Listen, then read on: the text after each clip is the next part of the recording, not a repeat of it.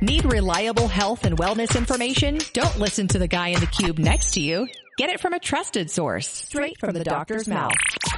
Here's this week's listener question on The Scope. Dr. Tom Miller, we have a question here from Lisa in Sandy, Utah.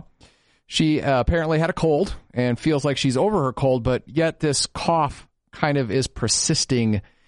Is that something to be worried about? What is that? What's going on? Usually not. There's 2 points. One, could it be serious? Is this something that you need to worry about?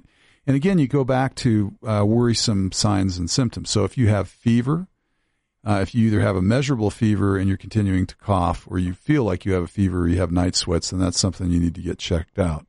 If you're coughing up a lot of sputum, thick, gunky, smelly sputum, that's something you need to get checked out.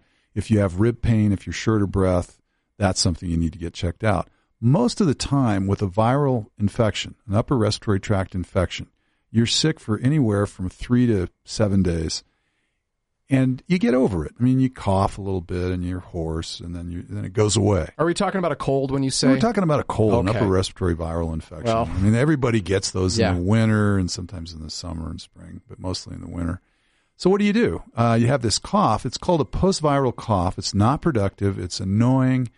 It's probably due to the fact that the virus, which is gone after 7 days, has irritated the bronchial lining and the cough receptors in your airways, and they continue to produce this cough reflex, and you continue to cough. And it can go on for 8 weeks, sometimes 10 weeks. What? Long time. I know patients who have had chronic cough that's not productive after a viral illness, after a cold, that goes on a couple to 3 months. And there really is no good treatment for it. A lot of those antitussives, those cough medicines that you can buy at the store, they really don't work.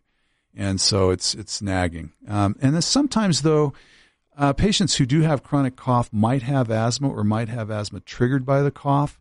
And so it doesn't hurt if you're really struggling with that cough to go see a physician to see if there could be something else causing it. You know that you haven't had any worrisome signs. You're not worried that you've got pneumonia or some other bad thing going on, but the cough is just driving you nuts. Go see a physician about it.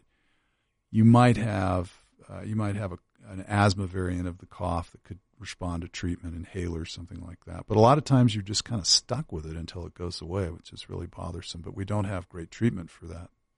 And most of the time that's what the case is after a cold, and I continue to have a cough for 2 or 3 weeks afterwards. Correct. Now, again, the vast majority of patients that get colds, they get better, and only, I'd say, a small percent end up with this chronic cough. Have a question? Ask it. Send your listener question to hello@thescoperadio.com.